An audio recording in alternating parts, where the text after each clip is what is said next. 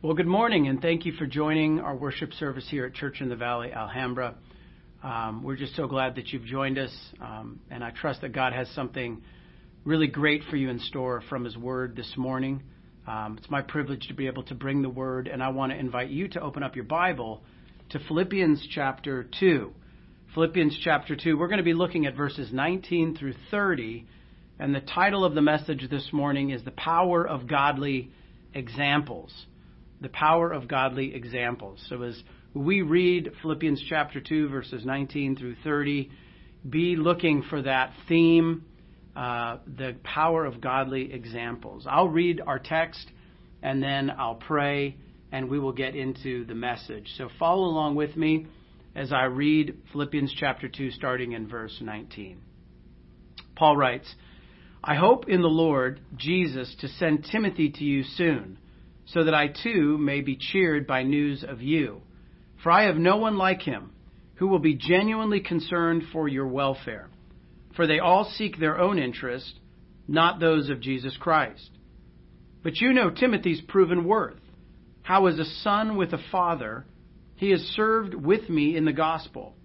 I hope therefore to send him just as soon as I see how it will go with me. And I trust in the Lord that shortly I myself will come also. I've thought it necessary to send to you Epaphroditus, my brother and fellow worker and fellow soldier, and your messenger and minister to my need. For he has been longing for you all and has been distressed because you heard that he was ill. Indeed, he was ill, near to death. But God had mercy on him, and not only on him, but also me, but on me also, lest I should have sorrow upon sorrow. I am the more eager to send him, therefore, that you may rejoice at seeing him again, and that I may be less anxious. So receive him in the Lord with all joy, and honor such men. For he nearly died for the work of Christ, risking his life to complete what was lacking in your service to me." Let's pray together. Father, we come to your word humbly and we confess our sin. We ask, Lord, that by the blood of Christ we would be cleansed and that we would be able to approach your word with a clear conscience and that you would speak to us, God, through your word and transform us, God, by your word, by the power of your Holy Spirit, so that we would be changed, so that we would more faithfully reflect the glory of Christ in just everyday life. God, would you use your word in this powerful way now in our time? For the glory of Christ we pray. Amen. Well, if you were to read the book of Philippians, just from beginning to end, like you would a letter, it is a letter. If you were to just read it like that, I think this section, verses 19 through 30, would kind of stand out. Because as we've seen, most of what Paul is doing is sort of challenging the church at Philippi and encouraging them and exhorting them and commanding them. And then he takes these verses to commend to them these two individuals, Timothy and Epaphroditus. So it's kind of a pause in what Paul has been doing and what he'll go back to in the next section for Paul to highlight two godly men. He points out the example of these two men, and he invites the reader, he invites us to sort of take notice of these guys. He says, look at these guys. Take notice. Pay attention to their life. And if you think for a moment about why it is that people get noticed in the world, in our context, and I think this has probably always been true, it usually has to do with the fact that someone gets noticed because they have some special talent, or they have some special look, or they've accomplished something special. That's usually in the world how it works. But what this passage shows is that in God's kingdom, it's different. In God's kingdom, people are recognized for their character, for what their character demonstrates and shines as their character reflects God's character. And this is so encouraging to me, and I hope this is encouraging to you because, most of us don't have a special talent or a special look or a special accomplishment. And, living in the world, you can just feel like, well, I guess I'm just sort of gonna, drift into obscurity and just live sort of, without any recognition. But in God's kingdom, recognition is for character, and this is encouraging to us because all of us can cultivate godly character. All of us can cultivate godly character. The same kind of character for which Paul commends Timothy and Epaphroditus, all of us who are Christians can cultivate that character, and in doing so, make a massive impact in God's kingdom. So this is encouraging to me. I hope this is encouraging to you. And that's the reason that today's message is titled The Power of Godly Examples. And look, let me say up front, some of us grew up with lots of godly examples, and others, really, maybe you're new to the faith, and you've not had a lot of godly examples. And I want you to be encouraged because, Epaphroditus probably did not grow up in a Christian home. Most commentators believe, probably came to the faith later. And, God is setting him forth as a godly example. And no matter what your background, you can learn from godly examples and you can become a godly example. Or maybe, you've lived a lot of your life and not been a godly example. And there's a lot of hope here because, look, part of being a godly example is confession and change, what the Bible calls repentance. And so, you might have lived a lot of your life not being a godly example, but don't be discouraged because through God's Word, by the power of His Spirit, you can become a godly example. And also, you might be sitting there watching this with your family, people who know your failures, know your faults, and you can be thinking, I've just blown it in so many ways. But part of the encouragement of this passage is that, Paul invites us to consider these men as we seek to grow in our faith. And the past does not need to dictate the future. By God's grace, we can change, we can grow. And those of us who have not been godly examples, we can become godly examples. And I think that'll be more clear as we look at this passage. All right. So the passage, as I say, mentions two people, Timothy and Epaphroditus. And Timothy he's kind of well known in the Bible. In the Bible, there's the book of 1st and 2nd Timothy. And those books are letters from Paul to this guy, to Timothy. And Timothy, it says in verse 22 of our passage, is like a son to Paul. He's not actually a physical son, but he's like a son. He's like a spiritual son to Paul. Epaphroditus is less well known. Really, all that God intends for us to know about this guy, Epaphroditus, is contained in the 7 verses that talk about him in Philippians, in our passage here, and then 1 verse later in chapter 4. What we do know is that Epaphroditus is from the church in Philippi. And the church in Philippi sends Epaphroditus to Paul in Rome. So they sent him to serve Paul in Rome. And this is what Paul calls him. In verse 25, he says, Epaphroditus is your messenger and minister to my needs. So the church in Philippi sends Epaphroditus to Rome. So Epaphroditus is in Rome with Paul and Timothy. And it's clear from our passage, I'm sure you caught this, that Paul is thinking about sending Epaphroditus home because on his missionary journey, Epaphroditus is really a minister, a missionary.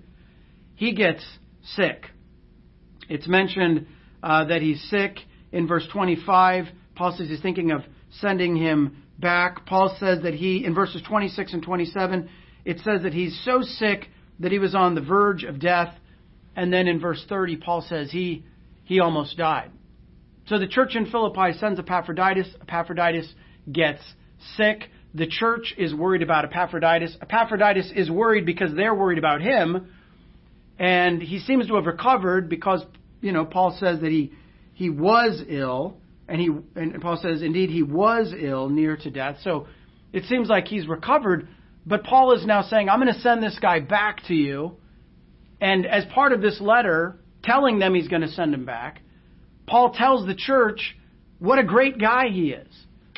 And I think this is interesting because Paul seems to be anticipating that there might be some who see Epaphroditus come home early from his mission trip, essentially. And they might have thought, this guy failed. Maybe we sent him there for a long period and he came home after a short period. Maybe he didn't accomplish all that we had hoped he would accomplish. He didn't stay as long as we thought he would stay. And so Paul is anticipating that the church in Philippi, at least some people, might be tempted to think that Epaphroditus was a failure. And Paul says, look, this guy is no failure. He is a rock star of the faith. He is faithful. He is a fellow worker, a fellow soldier, and your messenger and minister. He accomplished the mission. And so Paul is commending Epaphroditus in anticipation of his return to his home church, and also Timothy, whom he hopes to send. So these are the two guys that Paul says, pay attention to them, honor people like this. And we really just want to ask the question, what is it about these men that Paul, for which Paul singles them out? What is it about these guys that Paul pauses this letter to focus on their character? What is it about them that we can learn from? And what are the character traits that we can grow in as we look to celebrate the gospel and grow in the gospel as a church? Well, I think there's really two main things that Paul is celebrating about their character that I want to focus on. Number one, these were guys who put other people first. I mean, that's just really obvious from the text. These guys, Timothy and Epaphroditus, put other people first. Notice what Paul says of Timothy in verse 20. Paul says, I have no one like him who will be genuinely concerned for your welfare. So the reason Paul is praising Timothy, it's not any of the stuff the world usually celebrates. It's the fact that Timothy put other people first. He was more concerned about them than he was himself. And really the same thing is said about Epaphroditus. Look in verse 26. Paul says, he has been longing for you all and has been distressed because you heard that he was ill. So we know that Epaphroditus was sick. We know that he was sick to the point of death. Paul says he almost died. And yet as he's sick on his deathbed, what might have become his deathbed, Paul says he was concerned about you. He was distressed because you were distressed. And I don't know about you, but I am probably most selfish when I am sick. I mean, when I am sick, I am just sort of miserably self-absorbed. All I can think about are my symptoms. All I can think about are my pains and my aches, and I am just not a good patient because I am very self-absorbed when I am sick. So it's all the more astonishing, the character that Epaphroditus displays, because he puts other people first, even when his life is at risk. So these guys had godly character. And what is godly character? Well, one of the things that really highlights godly character is putting other people first. That's the first thing. Second, Timothy and Epaphroditus served. They served others. Notice what it says in verses 21 and 22. About Timothy, Paul says, for they all seek their own interest, not those of Christ, of Jesus Christ. But you know Timothy's proven worth, how as a son with a father, he has served with me in the gospel. So Paul says, listen, let me just pause to pay attention to these two guys because of their character. They put other people first and they serve. Paul says Timothy has proven worth. You know, in the kingdom, proven worth is not about what the world celebrates. It's about putting others first, and it's about serving. That's what Paul says about Timothy. And that's also what Paul says about Epaphroditus. Look at verse 30. It says, he nearly died for the work of Christ, risking his life to complete what was lacking in your service to me. So Paul's sending Epaphroditus back in anticipation of that action. He writes a letter. As part of that letter, he commends Timothy and their missionary Epaphroditus. He says, look, don't look down on Epaphroditus for me sending him back. He's outstanding. He's a man of character. He puts other people first, and he's a servant, and he was completing what was lacking in your service to me. So Paul says, listen, don't just receive Epaphroditus. Celebrate men like Epaphroditus who serve faithfully.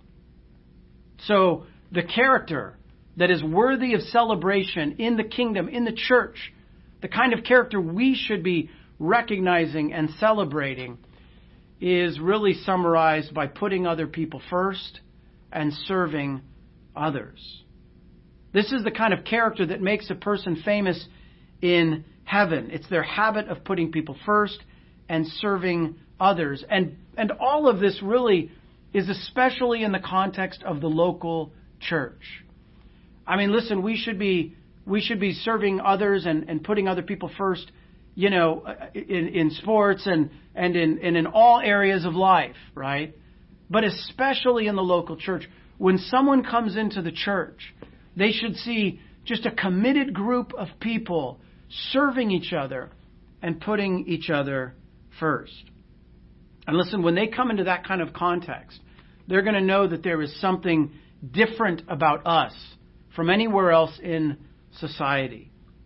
Putting others first and serving others. That's the mark of greatness in God's kingdom. The world says, put yourself first and figure out how to get others to serve you. But God says, if you want to be first, you must be last. That's what Jesus says in Matthew 20:16. Matter of fact, in Matthew 20, there's a story of the sons of Zebedee, their mom actually coming to Jesus and saying, Jesus, provide it that one of my sons will sit at your left and one of my sons will sit at your right. And she's basically asking, let my sons be great in your kingdom. And it's interesting to me that Jesus doesn't say, look, don't worry about greatness. Jesus doesn't say that. He doesn't dismiss greatness. He redefines greatness. And Jesus says this in Matthew 20:28. Whomever would be great among you must be your servant, and whoever would be first among you must be your slave. Even as the Son of Man came not to be served, but to serve, and to give his life a ransom for many. You see, when you commit your life to following Christ, you're committing your life to putting others first and serving others, because that's what Jesus did. That's what our Master did. And we want to follow him in this way. So what we see is that Timothy and Epaphroditus are examples of what it means to reflect the character of Christ. Jesus, after all, came to serve and to lay down his life for others. Now, you might remember that earlier in the book of Philippians, earlier in chapter 2, in verses 5 through 8, Paul says this.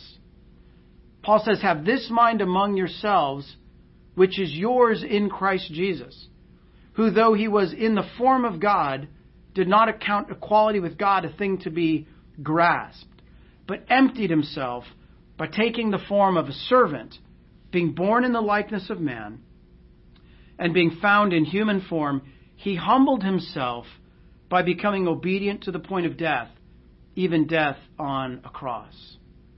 So these men, Timothy and Epaphroditus, are worthy of honor because they're following Christ.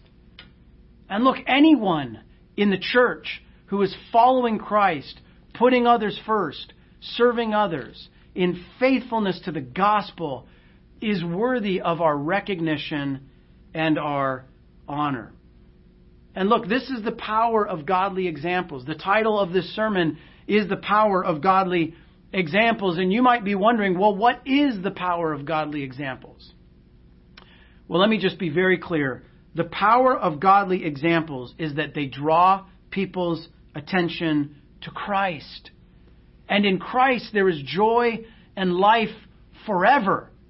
And so if your life reflects the character of Christ and people see you as a mom or a dad or as a brother or a sister or an uncle or a grandparent, and if by observing your life of service and selflessness, their attention is drawn to Christ, then your example has had tremendous impact and tremendous power, eternal impact and eternal power. You know, the Bible says that we are to imitate Christ and those who are following Christ. You know, in our society, the word imitate is usually, it's sort of negative. Nobody wants to be just an imitation. If somebody calls something an imitation, it's a criticism, really. But in the Bible, we're called to imitate Christ and those who are following Christ. Imitation is actually a powerful tool by which we develop godly character. And I mentioned earlier that you might be sitting there thinking, I haven't been a godly example. But maybe now you're thinking, I really want to be a godly example. But how do I go from not having been a godly example to becoming a godly example? Well, first of all, you need to know what you should be looking for. And Timothy and Epaphroditus help us understand the kind of character we should be recognizing and celebrating.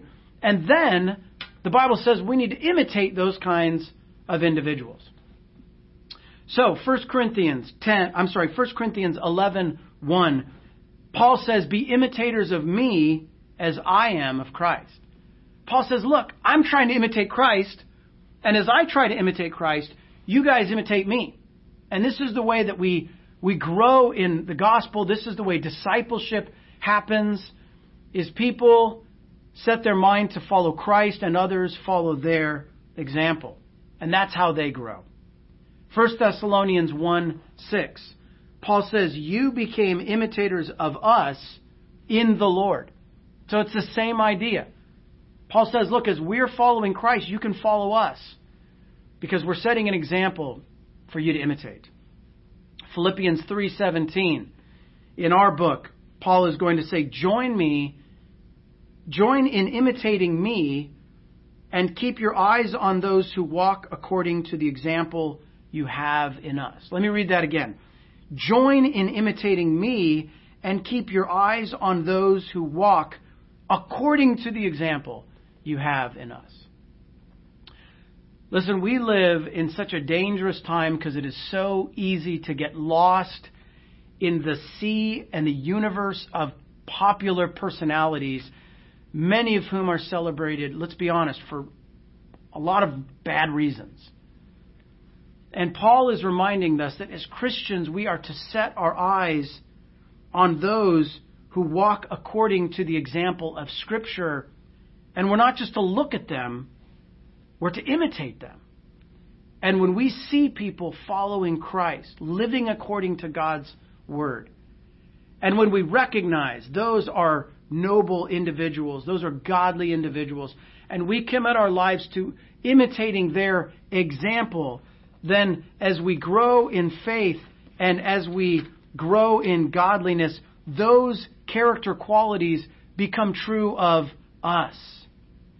With practice and discipline, we grow ourselves to be more like Christ as we follow individuals who are following Christ. And then we become the kinds of people who can say, like Paul, be imitators of me as I am of Christ. And that, in summary, is the story of Christian discipleship and the story of life transformation and how people go from knowing they're not a godly example to becoming men and women who can say, be imitators of me as I am of Christ.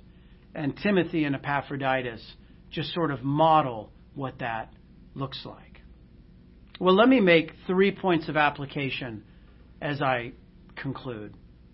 Number one, just self-reflection. Right? I think a passage like this invites us to ask the question, am I setting an example for others to follow? In my speech, in my personal discipline, in what I watch and what I listen to, just in my life, could people follow me as I follow Christ? And look, I don't say this to guilt you or shame you. I say this because all of us have room to grow. All of us have areas of life where we need to sort of tidy things up in obedience to Christ and really commit new areas of our life to growth. So first, just kind of self-reflection. How am I doing? Can people follow me as I follow Christ? Number two, recognition, I think, is part of the application of this passage. After all, Paul is publicly recognizing godly individuals. The world is going to celebrate people for one set of reasons, but in the church, we need to recognize individuals for godly character. And look, I know that the church, every church, has things that we're prone to criticize and problems that need to be addressed, and sometimes there's sin that needs to be addressed, and that's part of any community of believers. But look, God has put people in His church that are faithful examples of godliness, and we should recognize those individuals. We should look for opportunities to sort of celebrate the stories in our community where men and women are really modeling this kind of faithful, godly character. And look, God has put people in your life that have been a part of your development. Maybe it was a parent or an uncle or a grandparent or a Awana or Bible study teacher or just somebody in your life whose example has encouraged you to grow in godliness. And it's appropriate to recognize those people.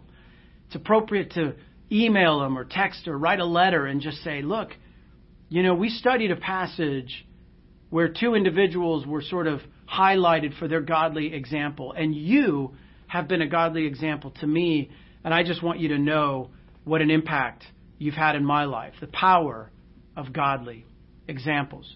It should be recognized. Well, third, aspiration. So let's reflect. Am I setting a godly example? Are we recognizing individuals who set a godly example? Number three, aspiration. We should read a passage like this and want to grow in our own ability to model the kind of character that the Bible celebrates, the kind of character that reflects who Christ is, the kind of character that makes others want to hear about Christ and seriously consider the gospel. Later in chapter 3, Paul talks about becoming like Christ. We'll look at this later, but in chapter 3, Paul says, I want to become like Christ, and he says, I press on to that goal. And when we read this, we should set some goals and commit ourselves to new ways where we can grow in godliness and set an example that will have a powerful impact on others for the gospel. Aspiring to serve, aspiring to put other people first. I mean, just in practical ways. When there's a chore that nobody wants to do, aspire to step up and do it. When there's one left of something, aspire to be the kind of person that says, look, you have it. When there's something in the church that needs to get done, aspire to be the kind of person that says, nobody wants to do that, I'll do it. And aspire to be the kind of person that rather than looking at the stuff the world celebrates, aspire to be the kind of person like Paul who gets genuinely encouraged and genuinely excited when you see godly character on display. And when you do, whether it's in your spouse or your kids, honor that and recognize it and esteem people who model godliness because they're making an impact in the kingdom of God. They're making an impact on us, and they're making the gospel as attractive as possible for everyone to see that they should put their faith in Christ and commit their lives to following Him. Let's pray together.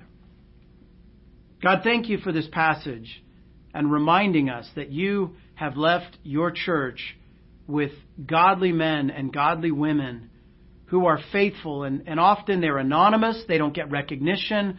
But Father, we thank you for these people because they've encouraged us. They've kept us going at times when we felt like giving up. They helped us to see what it looks like to be a follower of Christ, a godly young person, a godly parent, godly spouse. Father, would you help us not only to continue to learn, but would you help us to be the kinds of individuals who set a godly example that has a powerful impact on others? We ask this in Jesus' name. Amen.